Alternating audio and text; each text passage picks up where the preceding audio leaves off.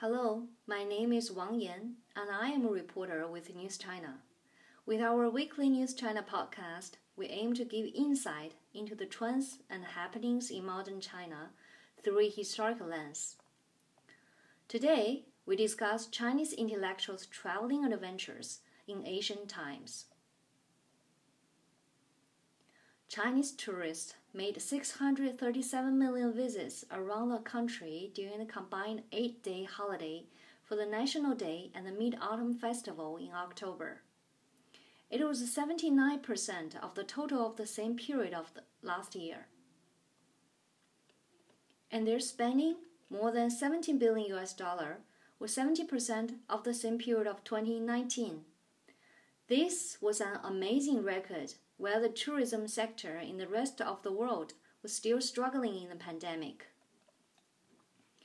In East Asia, tourists from Japan and South Korea began to appear everywhere in the world during the years of fast economic growth of the two countries. In recent years, however, it has been Chinese tourists who spent big as they traveled around the world as China's economy grew. But do people travel just because they got rich enough to afford a trip? The world is so big, and I want to look at it, said Gu Shaoqiang, a middle school teacher from central China's Henan province, in her letter of resignation in 2015. These words have been widely lauded online. A person has to be impulsive twice in their life, to fall head over heels in love, and to go on a trip without any hesitation, said another popular online post in 2016. So, do we really need a good reason to travel, or should we just let our impulses guide us? Those who oppose this casual attitude often quote Confucius, "When your parents are alive, do not travel far." But few know that Confucius continued, "If you do have to travel, be sure to have a specific destination." By saying this, Confucius is implying that there must be a proper reason to travel. His remarks were not about whether to travel or not, but about the meaning of any travel. He himself spent most of his time venturing around the kingdoms at that time to find a king who would adopt his ideas of governance. He did this not to seek political office, but to promote his idea of governance to benefit the public. He believed the decision whether to travel or take care of one's parents should be built on which choice is ethnically proper for a gentleman. So, what is a meaningful trip if we judge by Confucius' standards? Take Sima Qian, father of China's historiography. He was castrated for offending the emperor by defending a defeated general who had surrendered to his foe, the Huns. For ancient Chinese intellectuals, dignity was valued more than life. But Sima was given the choice of execution or castration, and he chose the humiliation himself, so he could continue his commitment to his late father to complete the historical records. The book is regarded as a classic masterpiece on history. In the historical records, Sima Qian explained why he wrote the book. Ji Dan, known as Zhou Gong, a famous politician in the 11th century BCE during the Zhou dynasty, setting up social ethnic by formulating protocol and music that must be observed by people in different social classes. 500 years after his death, Confucius was born. The political and cultural traditions that Zhou Gong set up were the origin of Confucianism. Confucius compiled the Zhou dynasty's books on poems, protocols, politics, music, and history. His work leads to the 6 Confucius canons. As a historian, living in an era 500 years after the death of Confucius, Sima Qian believed it was his mission to inherit the tradition of Zhou Gong and Confucius to write a great book. By fulfilling his mission, Sima Qian's life transcends any humiliation in his world. For ancient Chinese intellectuals, life makes sense in the pursuit of ideals. Sima's early experience in traveling laid the foundation for his achievements. When he was a young man in his 20s, he visited Mount Kuaiji in Zhejiang province, where the tomb of the great Yu, the hero who in legend controlled the huge floods in the prehistory period, was located. Then he went to Mount Cangwu, Jiangsu province, where the tomb of Emperor Shun, a legendary great emperor in the prehistory period, was worshipped. He explored the ancient Chu kingdom in the middle reaches of the Yangtze River, where the civilization was linked with and different from the civilization of the mid and downstream of the Yellow River, the cradle of Chinese civilization. He finally went northward to Shandong province, the home of Confucius that he admired so much. Today, many may think his travels in his youth was because of a Chinese scholar's tradition of combining reading and doing as much field research as possible. But the meaning of his travel goes beyond that. For him, reading is to learn the cultural heritage of Chinese civilization, while traveling cultivated his vision and perseverance. These experiences made a young man with his own aspirations and a strong will. When disaster suddenly struck him, he did not let his life fade away, but he rose from the ashes. The meaning of his life was embedded in his books. This is why Sima Qian has been remembered for thousands of years, not only for his books, but also as an icon of the Chinese culture and spirit.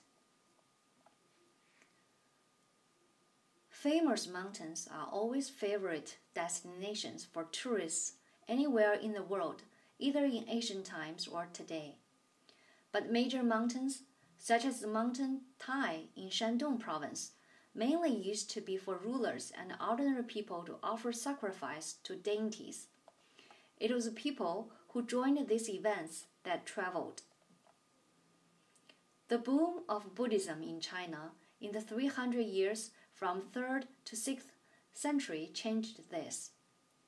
When Buddhism was imported into China in the early 3rd century, it spread mainly among the lower and middle classes. Monks had neither any idea nor resources to build big temples at big famous mountains. But by the time the Eastern Jin regime was founded in the early years of the 4th century, Buddhism began to be widely accepted by dignitaries. With the patronage of dignitaries, temples were built and became places which featured not only religion and culture, but also politics and power. In the meantime, China's own indigenous religion, Taoism, began to expand its influence to compete with Buddhism. More Taoist temples were built on famous mountains during this period. All this changed the landscape and cultural significance of the mountains. The purpose of traveling to these mountains was thus also changed. Professor Wei Bin at Wuhan University published a book in 2019 as a result of his in-depth research on this change. He observed that for officials and intellectuals between the 3rd and 5th centuries, mountains became an inspiration for their artistic or literary creativity. They sought tranquility and freedom of their hearts in their ventures toward those temples where monks and Taoists lived and prayed by the rhythm of the bells and drums every day. This lifestyle also gave those intellectuals cultural capital, a term coined by French sociologist Pierre Bourdieu in the 1970s, which refers to particular behaviors, knowledge, and skills of certain social groups.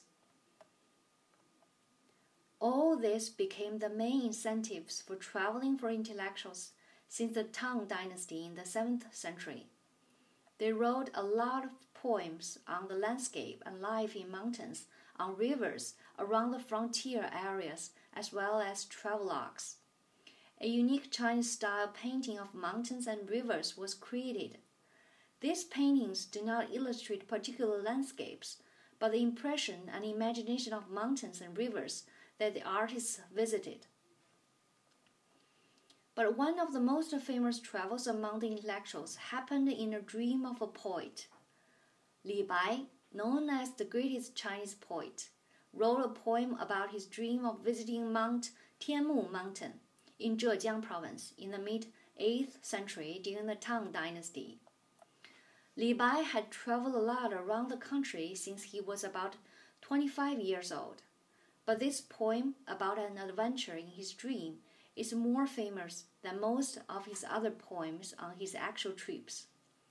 It has been in the textbooks of Chinese middle schools for years. In the poem, he gave a picture of a spectacular wonderland. About 800 years later, another famous dream trip took place which still shines today. Du Liniang, a beautiful daughter of a senior official, visited the back garden of her house without the consent of her parents one day. During her visit, she fell asleep and dreamed of a young scholar named Liu Mengmei. They fell in love with each other at first sight. Du died from heartbreak after he woke up. The story has a happy ending. Liu Mengmei is a real scholar. Du was brought back to life and married Liu in real life in the end. This is the story of a peony pavilion by Tang Xianzu, a playwright in the 7th century during the Ming Dynasty. The story is the basis of a classic Kunqu opera, an art form which is on the list of UNESCO's intangible cultural heritage of humanity. Both the dream travels of Li Bai and Du Liniang are about dreams of freedom. Li Bai wrote the poem after he failed to secure a political career in the Tang capital Chang'an, present-day Xi'an, while he was roaming around the country. He expressed his frustration and hatred of the dignitaries. A young lady in ancient China like Du Liniang was expected to stay in her room all day and then go straight to an arranged marriage. This spirit of pursuing freedom in the dreams of Li Bai and Du Liniang echoed the cultural significance of the travels of ancient Chinese intellectuals. Not all the travels of ancient scholars were so otherworldly.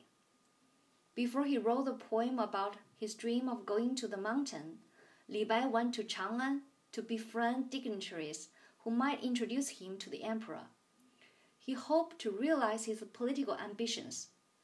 Liu, the scholar in the Peony Pavilion story, was on his way to the capital Lin'an, today's Hangzhou in Zhejiang, to take the national exam for officials when he met Du Liniang. Liu, who was from a poor family, finally married Du with the emperor's approval because he scored highest in the national exam and had a bright future of his political career. During the Tang Dynasty, passing the national exam did not guarantee a job in the government. A face-to-face interview would be held at the Ministry of Official Personnel. Eligible candidates were assessed by their looks, figures, accents, and writing. Those who did not pass the interview had to leave the capital and travel again. They needed to find a senior local official who would accept the scholars as their aides.